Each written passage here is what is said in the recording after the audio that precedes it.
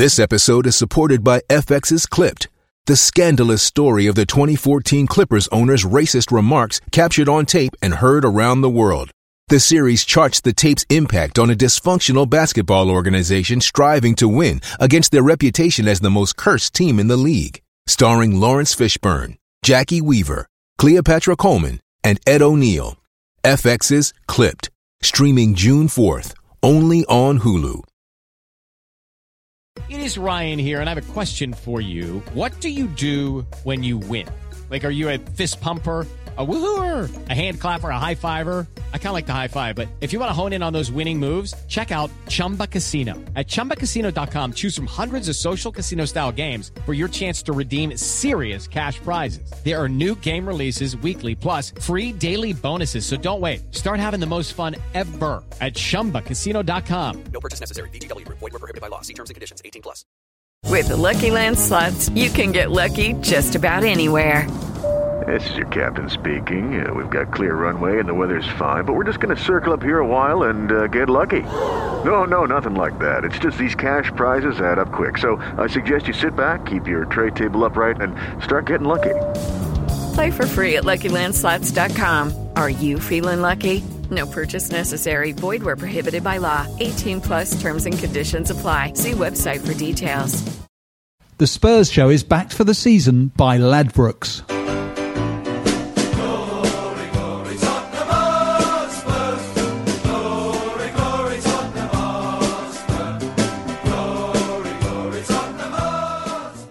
Get your Spurs Show season ticket and be at our next event. Go to season.spursshow.net. We're here. This is a very special recording tonight. Joining me this evening, we have the voice, just the voice. Mr. Paul Coit is here. Thank you. All the way from Australia, making his second appearance on the Spurs Show podcast, Mr. David Harris. And finally, a man that I think everyone in the room tonight is here to hear from, and we're going to be discussing the greatest football book probably ever written, The Glory Game. Please welcome Mr. Hunter Davis.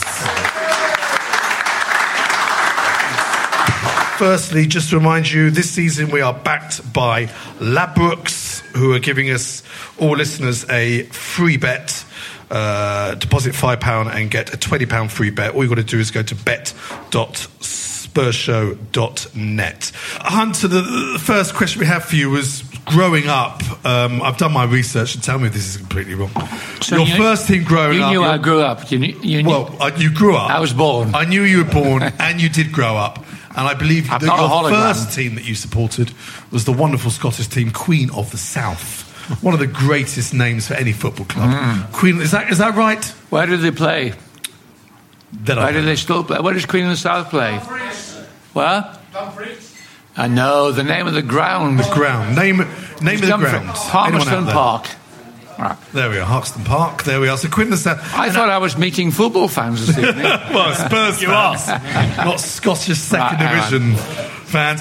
And then when did you and your family move down to Carlisle, which obviously became your team then? I was born in Scotland. Yeah. We moved back and forward. This was during the war, and my dad was in the RAF, and we ended up in Carlisle. Mm-hmm. Well, my parents, who were Scottish, always pronounced it as Carlisle, and we read the Scottish Daily Express and the Sunday Post. So when I was in Dumfries, I followed Queen of the South. When I was with my maternal grandparents in Glasgow, I followed Rangers. And my first game ever was going to Rangers. One of my uncles took me, who had no interest in football whatsoever. Growing up in Carlisle, I followed Carlisle United. And the most amazing thing happened to Carlisle United in 1972. Can you remember? Yeah. They got into the first division. In my house, up the road, I have a framed copy of the Cumberland Evening News with the massive headlines. We're in the first division. It's the photograph of John Gorman. Remember John Gorman? He played for Spurs. He played for Carlisle United at the time and became Glenn's dog's body. Assistant manager. Yeah. And on this front page, the only other story and photograph is me going through Carlisle. And I've always followed Colorado. Were they top for a while? Didn't they win their first couple of games in that season? They were top. The first 3 games? They won the first 3 games, and they were top of the league and went down. How did you know? I just know these things. I'm like Rain Man. Certain things stay with me. I came to London in 1960, and we moved into the house we've got in 1963, and I thought, I can't go to Brunton Park every weekend, it's too far. I must have a football team, because I was passionate, and my whole childhood was glued to the radio, listening to Scotland, England, desperate for Scotland to win. And, of course, the radio in those days was put into a plug high up, and there was only one radio, and you thought, we're all going to die or blow up. I thought, when we moved into in NW5, I was equidistant between Spurs and Arsenal. Mm-hmm. And this is 1960. So I could have chosen either team. And I chose Spurs for fashionable, contemporary reasons. They were this smart team. They were about to win the league. And so I used to go every week. I even took my wife at the time and would arrive at White Hart Lane, and I would say, you must see Jimmy Greaves. He will not move. Just watch him, because it'll be so easy. He won't move, but he'll score a goal because he hung around. So what was the story? So what was that first thing? You mentioned Greaves. I can't remember the game. But was it 60 or 61? Was it pre-double? It was pre. It was the year before the double. Right. And when we got to White Hart Lane in the early 60s, there'd be signs up saying "Stadium full." And my wife would say, let's go home. I said, don't be daft. And we'd go around all the turnstiles. I said, we'll get in at one of these turnstiles. And we always did. And this was a philosophical difference between us, because I never give up. I always believe I'll have a go. When people say that's a stupid article, that's a rubbish idea for a book, I'll think of another one. She gave up quickly if people didn't like it. So we went and we saw the double. And then I had a season ticket. And then in the 1970s, when I was working on the Sunday Times, I thought, I'll be on to the Glory game now. Yes? You're great. I don't need to ask you a question. You've done this before. The question was, how are you? Can I just stop you? Do you mind if I just jump in? Yeah. At what point, though, from going along to Spurs, do you suddenly feel it that I am a true Tottenham fan? So when does that happen? 99% of football fans are they've inherited it through their family or through their environment, because they were brought up in that area. There's a small percentage that loves Brecon City because they once passed through it on the train, and they follow Brecon City for really stupid reasons. There's another large percentage of people, and you can tell their age. If people age 50 in Germany say, my favourite team is Liverpool, sorry, I know they're 50. So it's the period in which you're brought up when you're young. So Man United has a massive following because they were successful for so long. When kids are growing up and they don't inherit an allegiance, they follow the fashionable, trendy club. Nobody follows Arsenal because they haven't been trendy for decades. So I have to admit, I picked Spurs for dodgy, specious reasons. I mean, before the glory, before the book, then, had you written anything about Spurs? Any articles about, I now go to White Hart Lane with my wife? Any kind of build-up to the book? I ran a column called Atticus, and I was so proud to be in charge of Atticus, which is still going today, but it was a huge column. And I was the boy on Atticus, this is the Sunday Times, and year after year, I never became the boss. Because my passion, I had to write about who will be the next Archbishop of Canterbury, who will be our new ambassador in Washington, who will be whatever. And I was bored rigid having to do it. What I wanted to do was interview footballers, photographers, gritty northern novelists, and pop stars. And only happened in 1964 that I took over the column, and everything. The 60s did not begin until 1964, and I went straight off and interviewed Georgie Best. And he said, I'm not drinking. He was living in Diggs, and he told me how he's in Bobby Charlton and Dennis Law, but they didn't really speak to him because they had wives and went home, and he was in Diggs, and I went to see him, and he said his ambition is to be a millionaire, and he'd run away. Then I interviewed all these other people, and then I thought of this idea. Then I actually became women's editor,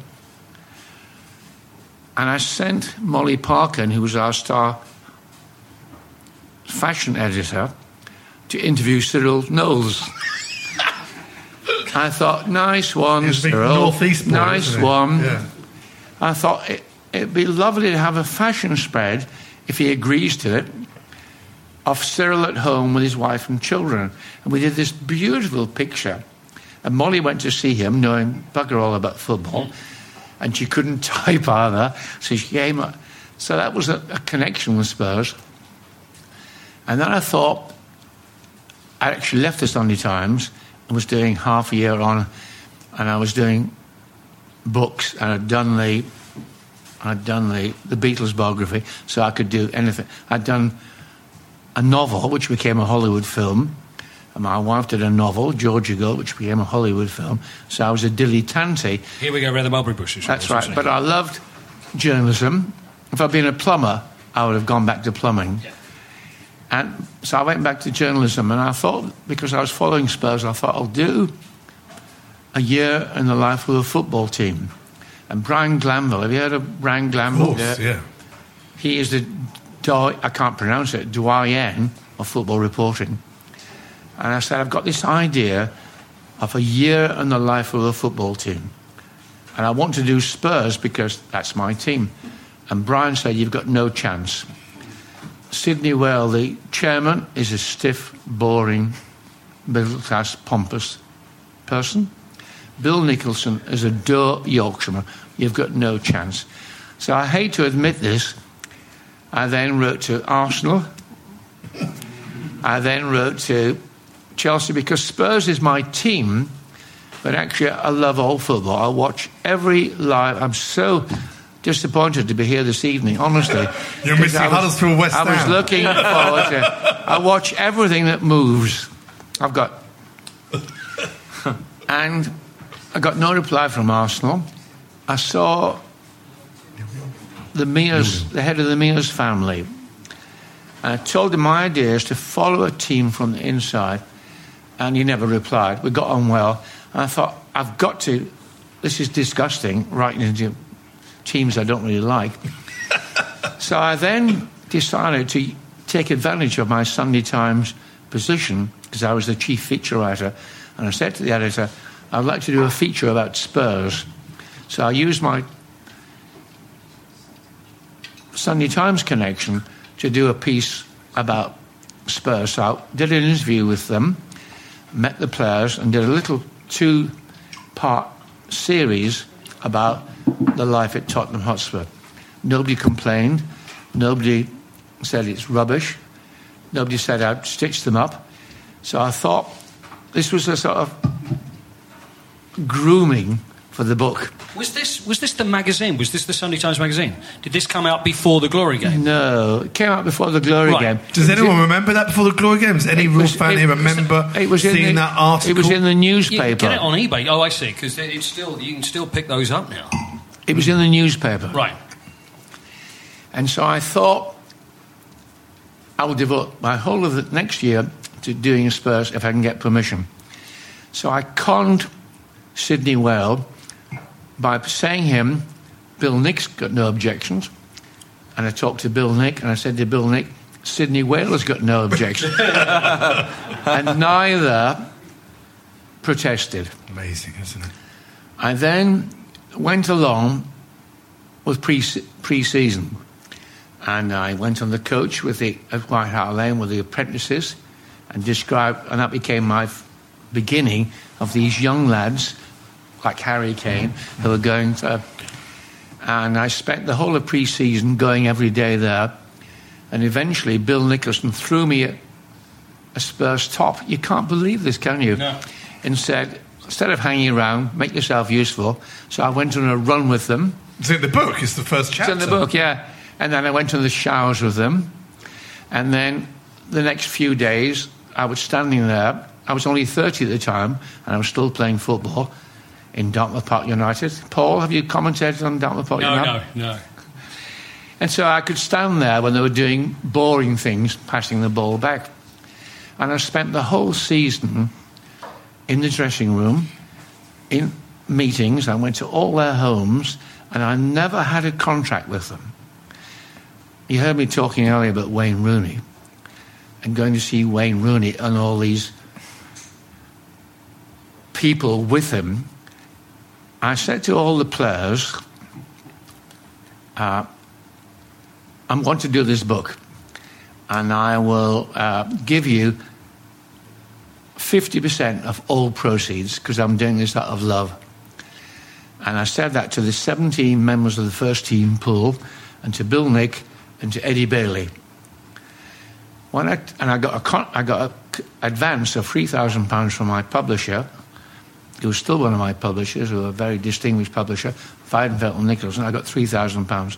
When I told my agent that I agreed, nothing. I wrote to Old 19 saying, just to confirm my conversation, I will give between you 50% of everything I earn.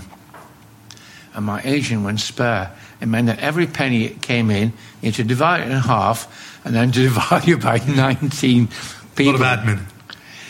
So it was all word of mouth. Nothing. None of them had a lawyer. None of them had an agent. None of them had an accountant. They were only getting £200 a week.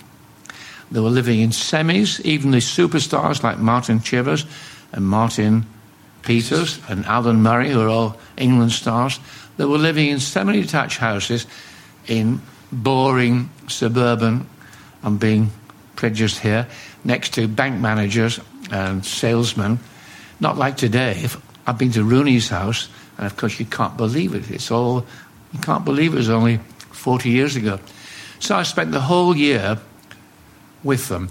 I remember a row in the dressing room once, in which, I can't remember the game, but cups were actually flying, but not really. It was like Fergie kicked a boot at David Beckham and it hit him. He didn't really mean to do that. And Bill Nick dropped a cup while he was shouting at Chivers, but he didn't really mean to do it. I remember standing in the dressing room thinking, Bill Nick is I was the only person in the dressing room not in the team or on the pitch. I thought, if there's an awful scene and an awful row, he'll suddenly say, out. And it took me back to 6 years later when I was doing the Beatles book. And I was in Abbey Road, and I inveigled myself into Abbey Road. And I was in the bottom of Abbey Road listening to all them Sgt. Pepper and Emma. And what happened in Abbey Road is that down in the bowels of the studio was the 4 Beatles and the 2 roadies. If friends came in, they were upstairs, high up, behind a glass panel with George Martin and the techies. And if Mick Jagger came or the wives came, they sat up behind the glass panel. I remember thinking the same thought with the Beatles, sitting down below, if John and Paul were having aggravation. I thought in the Spurs dressing room, if I get chucked out of Abbey Road, and if I get chucked out of White Hart Lane, the book will never happen.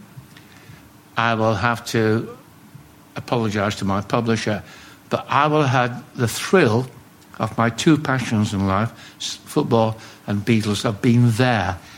and I will not feel my time is wasted. But in both occasions, the book came out. But was it difficult? I'm sorry, Mike. If I can ask you, was it difficult to be invisible? Because if you're such a fan, and then you're the only other person in the dressing room. I know, you're there, and then you've got to think, hang on, I've got to check myself. Yeah. Because if you are part of them, surely they treated you that way, didn't they? When I was interviewing all the Spurs players, and I went to all their homes, and when I was interviewing the Beatles and went to their homes, I'd be writing down in my little notebook everything he said. But if I was in a group situation, like the Sgt. Pepper cover photograph, or in the studio, I would not write anything down. I would meld into the background, be a fly on the wall, because I didn't want to appear an interloper writing down all their bad language or rows. And so if it was a group situation, I would then come home, and in those days I often stayed at 3 minutes till 10. And I would sit down and I would write down as quickly as possible everything that happened that evening. I've still got what happened on the Sgt. Pepper cover evening. I have my rubbish notes, which include, during the whole of the evening, Hitler was there and so was Jesus, because they had cutouts of Hitler and Jesus, and at the last minute, EMI and all the heavies there said, don't put them in the cover, get rid of it. But as a Spurs fan, because you've been going since 1960, you're not interested in the Beatles, and you read the book. Well, I am, but I'm trying to bring you back to Spurs.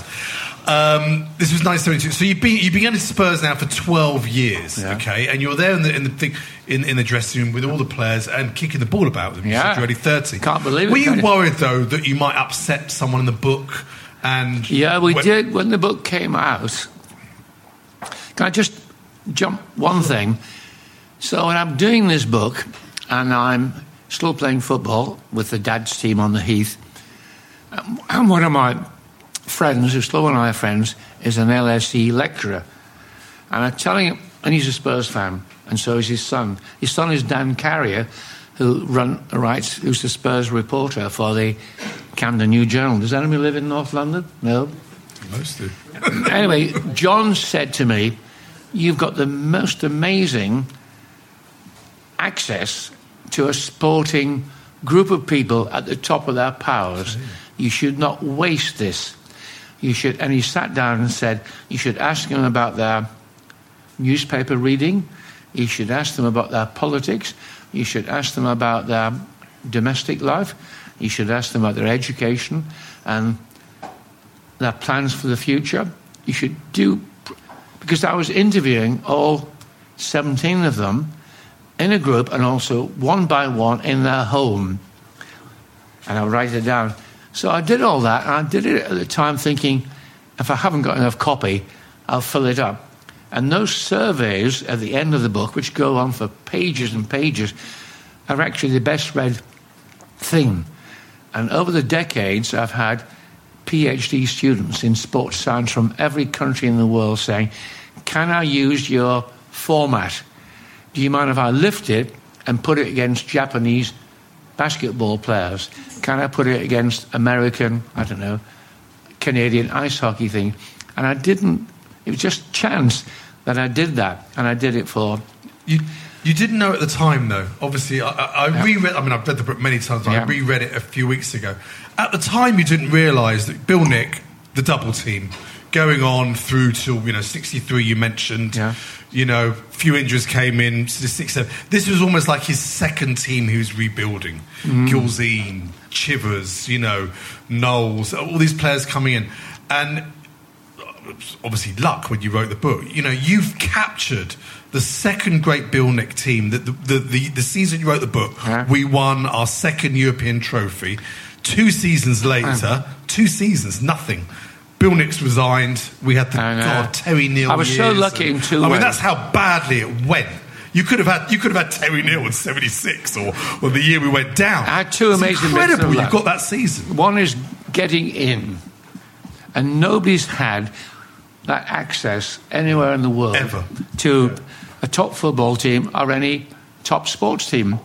When my publisher commissioned the book, and he wasn't a football fan, the big worry was that nobody outside Tottenham would want to buy it. and I had to tell the salespeople and the suits, it's actually had the same trouble with the Beatles. I had to say to them, it's not really about the Spurs team. It's about a group of football players at the height of their powers. And, of course, that came to pass because it was in Norwegian and Danish, and it's still in print in America, even though poor old Cyril Knowles is dead. It's all moved on.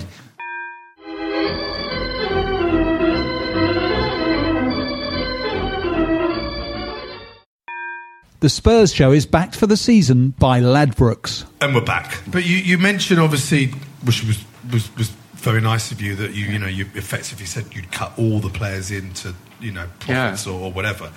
Which players can you remember? Did you sort of? I mean, you were the same age as them, so I mean that obviously helped. Which players did you get on well with, and which players were slightly reserved? My best friend, standoffish. I was friendly with them all. Looking back, one of the most amazing things from I can't remember the year, 70, was going to Mike England's house.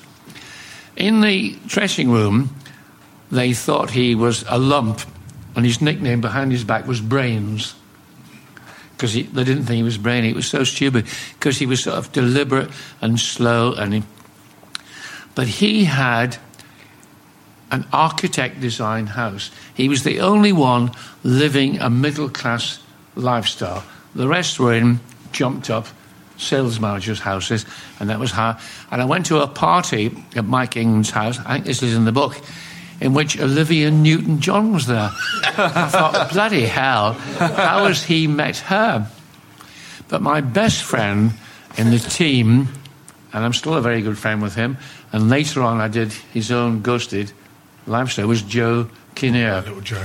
Yeah. And the reason why I became friendly with Joe was that by absolute chance I'd met I think he was married to his wife Bonnie. Right. You might not believe it now, but both Joe and I were trendy people in the 60s, 70s. Joe was so slim and so sleek.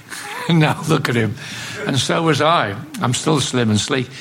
And his wife Bonnie had a very trendy boutique in Hampstead High Street, just up from the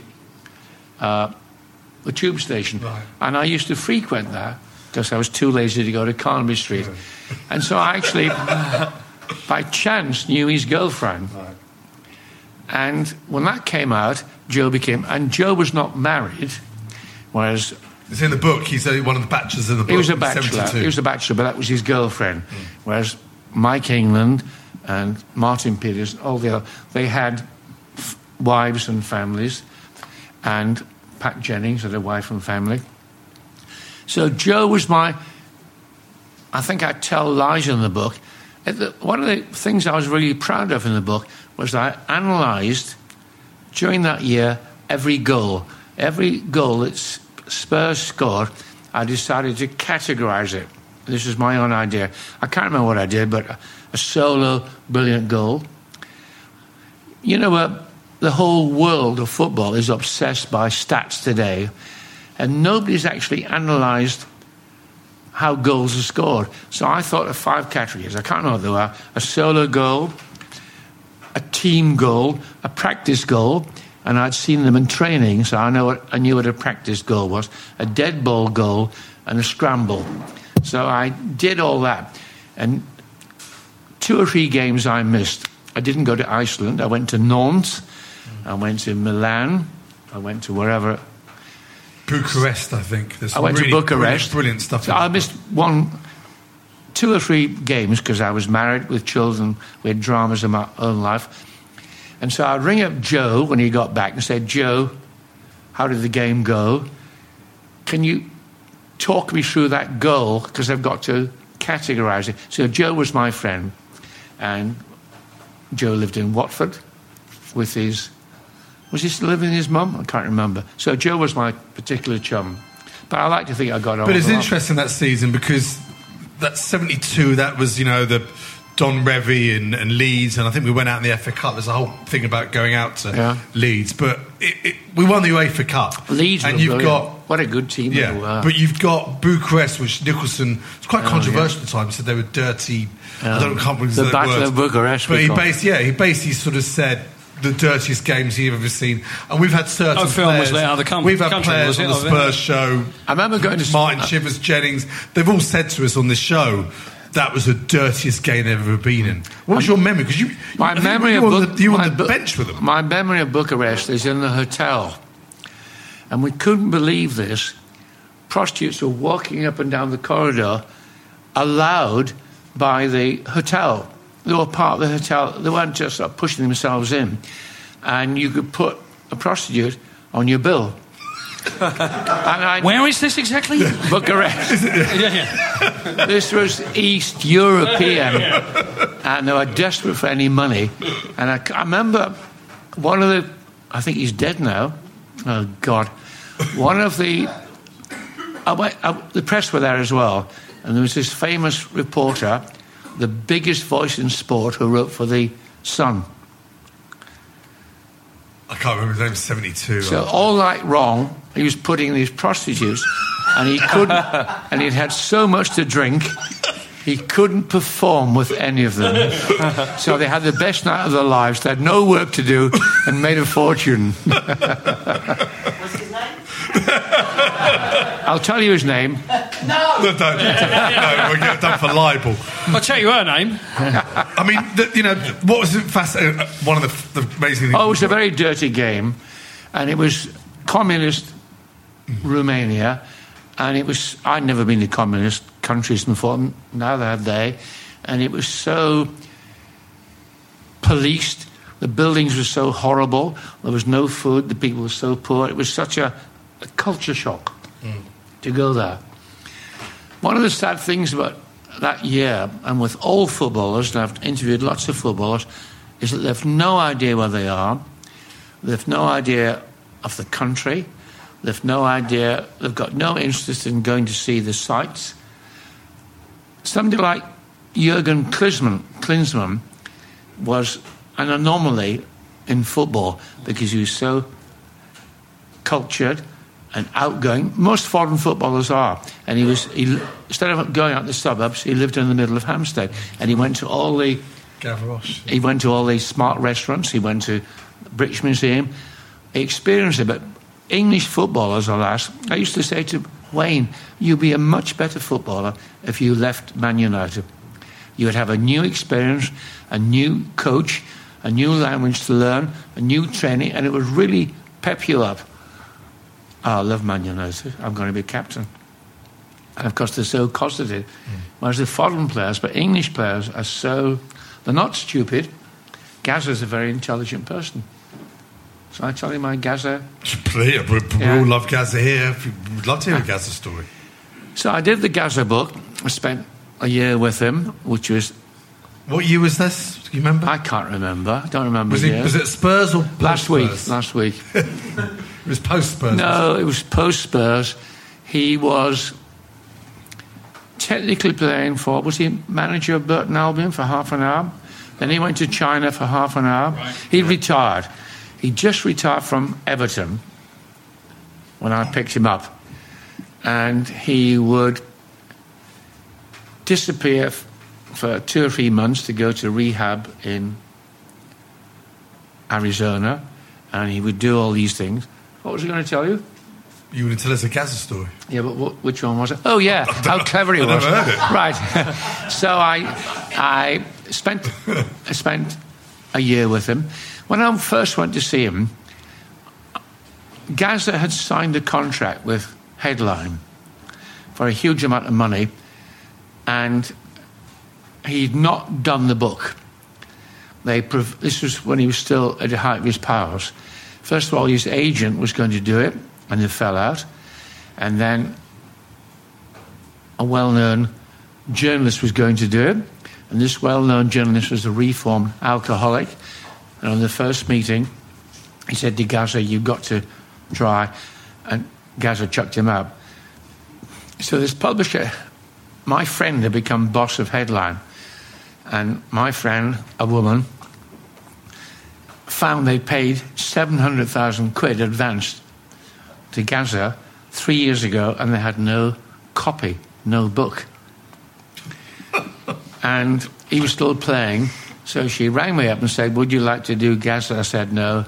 I'd just done Dwight York. Remember Dwight York? Yeah. And that was a nightmare, absolute nightmare, for reasons I will tell you. But I said, no, I'm not doing any more footballers. So I turned it down. And 6 months later, she rang me again and said, we failed to get anybody that Gazza likes. Will you at least meet him? So I went to Heathrow, where he and Jimmy Five Bellies, remember Jimmy Five Bellies, were both pissed out of their heads, and he was about to go to China because he'd signed a contract to go to China. And my problem with Dwight was that Dwight's a very clever, fluent, confident, intelligent person, but totally buttoned up. He wouldn't tell me anything.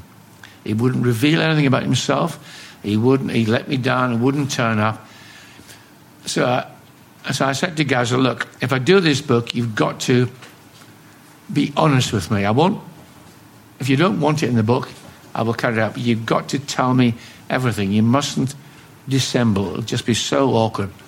And he started telling me about a Jimmy Five Belly story when he was in Milan, playing for Lazio in Turin. Rome, oh my God. He said, Jimmy came out to stay with me, and I knew he'd arrived starving, so I had a shit, and I took the turd out, and I put it inside a roll, and I put it in the freezer like a sort of a hot dog. So Jimmy arrives and says, I'm starving, Paul. What have you got? Oh, I might just have a look in the freezer. There might be. God, jeez. So he told me that. I said, Paul, we can't use that. too appalling. But I said, I'll do the book. So, if only Dwight York had a story like that, it would have been so much better. Because it's you know the story about Eric Torsvid's gloves. That's the no. Tell me. Well, it's not far away from the hot dog, to be honest with you. That's all I can say. So, and then he was chased around. Tell me. Well, no, you're pretty much on the money there. You can imagine what was in Eric Torsvid's gloves as he put them on while training. And Gazza put them there. Yeah. Well, he put what was in the gloves there. But Gazza, at training at Cheshire, bought a rifle in one day, a shotgun, and made Gazza during Five Bellies during training stand behind the goals with his arse there, and Gazza used to shoot at him during the break with his shotgun. The whole thing is totally bizarre and mad. Happy days of football. Happy days. That's why it sold 400,000 copies. The great thing about the book is almost how football has changed, the business of football. Oh, you can't believe players, it. Paul, 200 quid a week. I mean, it's just unbelievable. Do you apart from that, obviously the earning of what players earn now, apart from financially, what else do you think has changed in football since that book? The pitches. When I was a lad, at this time of the year, the pitches were becoming cloggy. There was no drainage, and the whole of the winter, they were playing in a quagmire, which slowed everything down. So that's the first thing. The pitches are brilliant. The stadiums, I don't miss the terraces, lovely though we are. I got pissed on so many times by people standing. Literally pissed on? Oh, yeah. No, because that was always Spurs. Remember the old Wembley Stadium that always used to have Spurs at the Park Lane end. Really, you couldn't escape. Yeah. There was little barriers, and you know what it was like, and they pushed forward, and there was people selling peanuts, all roasted, and throwing it over. And if you move forward, the more you eat, the more you score. And people couldn't get to the lavatory, and they pissed in front of you, and it was dribbling. That was appalling. So the stadiums are so much better, and I've got to think that the quality and technique of the players has improved, and it's partly because, I hate to admit it, the foreign players coming here. They're much more sensible. Their diet's better. They're not dopey, and they have got great skill. The bad side of that is that the England team is rubbish because players can't come through. So on the whole, and I've got to admit, even though I hate Sky television compared with football, compared with the 1970s, we only got one live game a year, which is the FA Cup final, or England-Scotland. But today, it's incredible. I think it's actually, this is sacrilege, I'd rather watch a game on television than in the flesh. No. It's because getting to Spurs, I lose 4 hours of my life getting there. And I've been there and I know the atmosphere. Obviously, the atmosphere is better. And it's partly, and it ruins my lunch or my supper. And it ruins. So, television's better, the pitches are better, the players are better. Is it more exciting? Television makes it more exciting. I actually watched the other week. I was at Wembley in 1966 for the World Cup final, and I watched the game recently on black and white television. Somebody gave it to me for my birthday, and I was amazed how brilliant Bobby Charlton was, how good the passing was, how clever the defence was. They were not rubbish. I got into my mind because I actually think one of my mantras in life is that life is getting better. Health is better, education's better, social security is better, everything's better. And I actually believe that. Obviously, there's lots of handicaps. And I always say football's getting better, but watching the World Cup final, England were absolutely brilliant, and so were Germany. They were a little bit slower, and the ball is obviously harder to kick because it's a leather dead ball. But they were it's terrific. funny you mentioned slower because, again, I read the book last week, and what I did immediately was go to YouTube to watch certain goals that you talk about in the book. The one I couldn't find anywhere was the second leg against Milan. Obviously, Perriman scored the 2 goals. I think we were goal down 2-1. And I think it was Mullery scored a wonder goal away. Yeah. Couldn't find that anywhere. But again, I rewatched, and we've all watched it so many times, the Wolves final. You're talking about being slower. You look at those goals, look at those 2 Chivers goals. It could be a goal you see, you know, this weekend on Match of the Day. Yeah. They were just stunning. And he got, of course. He got, it was very interesting to talk about players. Chivers gets, not from you, but from Nicholson and Eddie Bailey and whatever, he gets a slating in your book as being lazy, doesn't do enough for training, and yet he was the player who was top scorer. I don't think was amazing. I don't think, Mike, I said that. Not you, but the other people. But Bailey, Bill Nicholson. You reported his cross in life was Chivers because he loved Chivers, thought he was the most brilliant player, but he thought that Chivers didn't knock himself out enough. It reminds me of Lukaku today. They've got a similar build. They're a big burly centre forward. But Lukaku in his earlier years would sort of vaguely cut off and not knock himself out, would not play well against the lower. Bill Nick got into his head that Chivers would turn it on for England, but not for Spurs, which was daft. But those stars in 1972 will get in the England team today.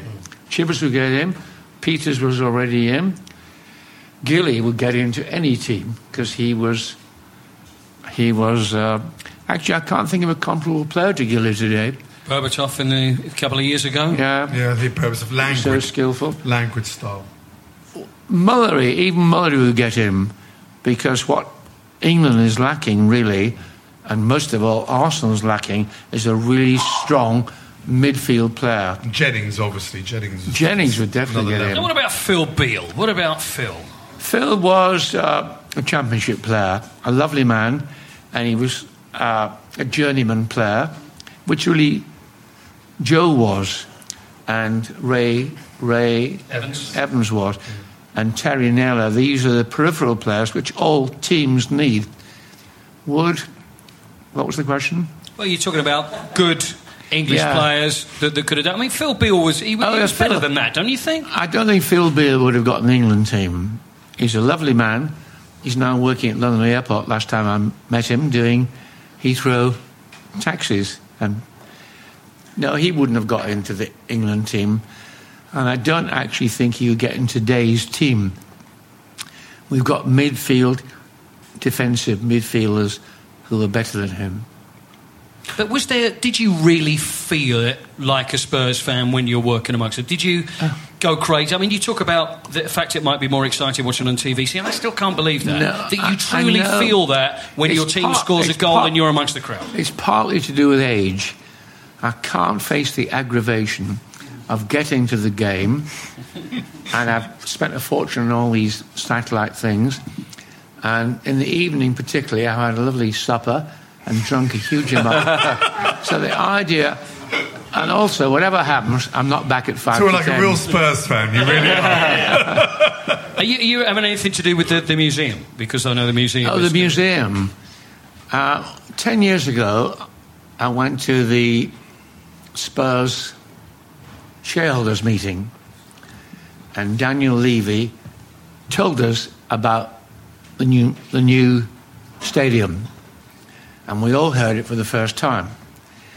And I stood up and said, Mr. Levy, when you have this museum, I've ruined the story, when you have this new stadium, which we'd heard about, we didn't know it was correct, I said, will you have a museum in it?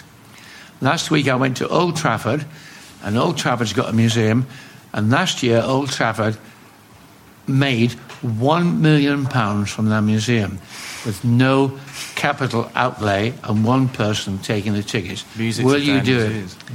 And he was caught on the hop about being a Cambridge graduate. He was very fluent and said, oh, good idea, we'll think about it. 6 months ago, I was rung up by John Fennelly, who was the Spurs PR and then head of books, and he's still... And I'd said to John many years ago, I've got 2,000 items of Spurs memorabilia. 2,000. You have, have you? Yeah. I've got programmes going back to 1910. I've got Spurs photographs. I've got all the, what are they called? Yearbooks. They're called yearbooks? Yeah. Annuals. End of season yearbooks, yeah. And they cost a fortune, the very early ones. So I've got this amazing collection. And I've got letters from Bill Nicholson. I've got the famous Ponzi book called the Spurs, you know, the one the size of this room. Oh, the Opus. The Opus. The Opus. I've got that. I did the first 5,000 words in that, and I got a free copy of it. So I've got this amazing collection of Spurs stuff, because I love Spurs dearly. And I've got... Your kids go, you're going to pass... You've got... No, my do they go to Spurs? My son is a total Spurs nut. Oh, okay. And for 20, 30 years, I used to go to Arsenal every second week. I had half a season ticket. And he said, you're giving money to the scum? I said, no, I'm not. I'm giving it to a friend whose son is at college. And I've got... Because I wanted to go to a game every... So I've got this collection. And so I said to John, I would like to donate it to the Spurs Museum, because they're having a museum. And a woman arrived from Manchester. It's a very interesting situation. Spurs have sublet the creation of a museum to a company, you can't believe this, who are in Manchester, and they have a staff of 8, and their full-time job is creating sporting museums round the world. That's all they do. They physically and philosophically so create... it should be quite decent then, hopefully. They create a signed Pele photograph in there. But they've got to source it and create the... Because it's all... So the woman came to see me. I showed her my memorabilia, and she said, we'd love to have it. And we'd love to do a video of you talking about your... And we'd love to have all your...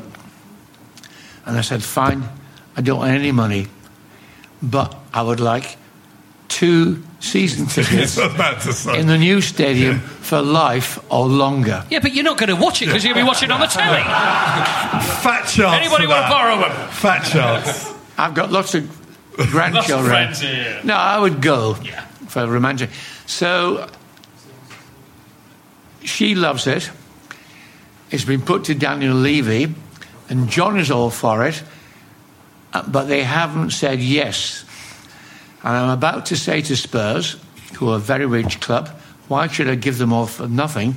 Because my stuff is probably worth 100,000. Why should I give them 2 tickets for 10 years, say, would cost, what, I don't know, 20,000 in the new stadium? So I'm going to give them till the day opens. And if they won't do the deal, it's all going to Sotheby's. So if you want to make an offer for it, you can. But I hope they will, because I want it all to be kept together in the Spurs Museum. What's your most prized possession amongst those? What is it? Are there shirts? What have you? Is it I don't have stuff shirts. from the Glory Game? I never collect shirts. Have you got a first edition of the Glory Game? That's probably the one that everybody's I've got it signed, first edition of the Glory Game by the first team pool. I never collect shirts. There is no content in a shirt. I collect programmes and magazines and newspapers because you can read things, but a shirt has got no content. Secondly, how can you display it? I've got a very big house, 15 stories in North London. And thirdly, most of the signed shirts are a total con. I once went to see, I hate to mention his name, George Graham. And by mistake... Wait, won us a trophy. when he was the manager of Spurs, you can't believe it, for 2 minutes.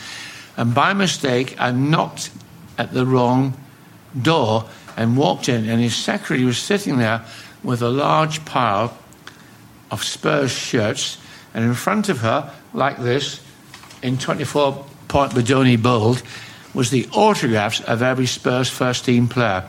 And she was sitting with a large felt pen, signing all day long every shirt. No. And they were going to hospitals, they were going to charity.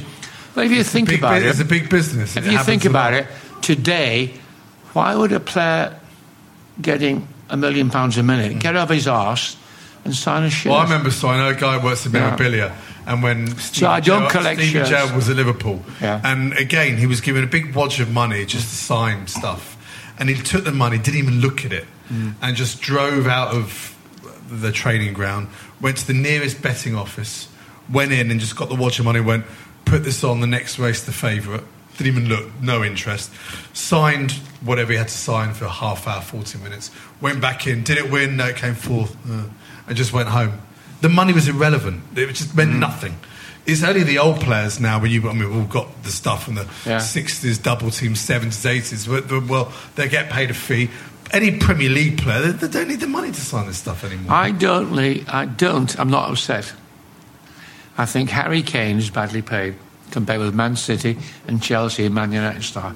I don't honestly think, when you think how much Sky is paying for the rights, the Premier League, I hate the Premier League, there's so much money swilling around, and they've got a short life, and you think of the university vice-chancellors who are making all this money doing nothing. You think of all the chief executives. You think of QCs who are in it for life.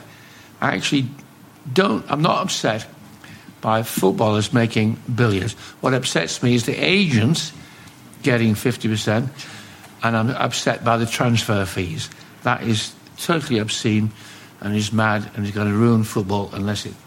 But the players' salaries, I think, good on them. Let's bring it forward, because you've told us earlier what time you go to bed. Very, very quickly, bringing it forward now. I've got my pyjamas. Exactly. How good do you think the current team is? I mean, you've been following Spurs since 1960 now, you know. Yeah. How good do you think this current team is? Do you think they can actually achieve and win something? I want to see how Lanzarote gets on. He's not called Lanzarote. Lanzarote, yeah. I want to see how Sanchez gets on. I want to see if those people are improving the team. Janssen was a terrible mistake. Mauricio has made as many mistakes as they all do. And I feel deep down, obviously they've been miles above Arsenal. I think that Chelsea and Man City, not Man United, have got stronger first team pools of 19 than Spurs. I'm not a fan of Ben Davies. Is he called Ben Davies? Yes, he is. I think he's a lump. And he's a vital. He's been one of the most improved players. He's a vital player. Trippier had a brilliant season last season, which is why they sold Kyle Walker. So I think I hope they'll be second again, runner-up.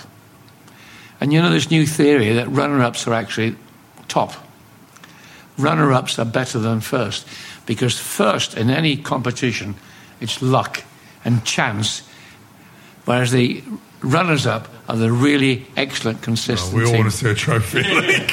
So I think they're up there, and I think I spent most of my Spurs life following a middling club who were middling good, and year after year from 1965 onwards, they ended up 8th. And then they went down one season.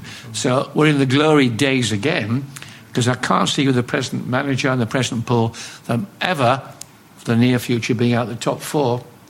But are they winners? Well, we hope so. I will tell. Very quickly. But they'll be ahead of Arsenal. Well, let's hope so.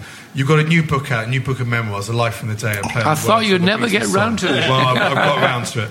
You know, Life in the Day, Day in the Life, band you've always been linked to. It's a follow-up from your first book, Co-op's Got Bananas, which took the read about your life up to 1960, fun enough, the year you started following Spurs. Yeah. How long were you thinking of doing this follow-up, and what made it come about now? The book that's just out? Yeah. It was part 2 of my memoirs, which covers the last 40 years, from 60 to last year to my wife dying. So I talk about how I did the Beatles book, I talk about the Glory game, this is the background to that, and I talk about my family, and then my wife gets poorly, so there won't be a dry eye in the house. But it's a real 60s book, because in the 60s I was interviewing all these famous. That was my job. So I wasn't their best friends. That was what I did, like any sort of job. So people who remember the 60s or the 70s or whatever, can you remember last week? It's all there. What I want to do now, and I'm waiting to get it commissioned, that book covered 40 years. The previous book covered 40 years. And I want to do a book that only covers a year, and in my mind, it will be called Being 80. And I want to write, because with a bit of luck, all you people here this evening, if you don't drink any more wine and give up the girls and give up the... I hope you all live to 80. It's common. My father's he's 80. He's 80. So it's common. He looks very fit. I thought it was your brother. So it's commonplace. So that's what I want to do next. Yeah. I want to do that's another. Lovely. Well, please, I mean, again, it mentions the Glory game and the stories behind it. Please go out and get The Life in the Day. The Glory game is still in print. Yes. How many reprints do you know? No idea. Yeah. As I said earlier, it's still in print in all these different countries. The present edition is still in print, and it's incredibly cheap, because I've updated the beginning. Yeah, I've got it, yeah. It's great. And it's only something like £9. Yeah. But they've dropped all the photographs. The photos, I know. I rebought it recently. And we had... The photos are gone in the new edition. The photographs are brilliant, because I dragged my photographer friend, Frank Herman, into the dressing room with me as we got in. Yeah. And I have on my wall at home a brilliant photograph of all the players naked in the White Hart Lane dressing room. And you can see Joe Kinnear with his pubic hair sitting there. We couldn't use it. So every girl that comes to see me, I say, would you like to say a naked footballer with these people? Yeah. So I take them to my wall and let them see it. Amazing. Ladies and gentlemen, thank you so much for listening. We've been trying to get Hunt on the show for many, many years. He was the only one, when you were living in Carlisle, actually wrote a handwritten letter posted saying, I'd love to, but I'm in Carlisle. So it's an absolute joy and honour to have you here tonight. Ladies and gentlemen, Mr. Hunter Davies.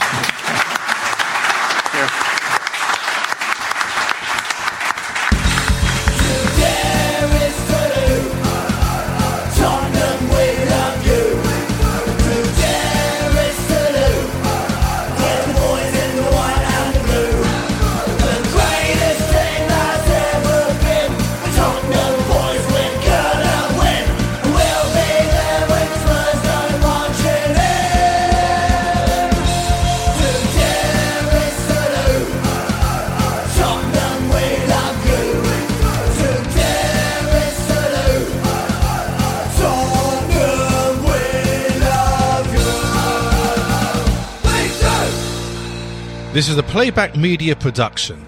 Get all the associated links for this podcast at spurshow.net. The Spurs Show is backed for the season by Ladbrokes. Give software vendor audits the red card by signing up the Livingstone Managed Service Team right away.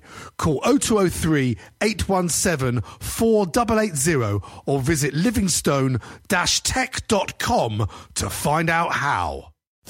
Sports Social Podcast Network.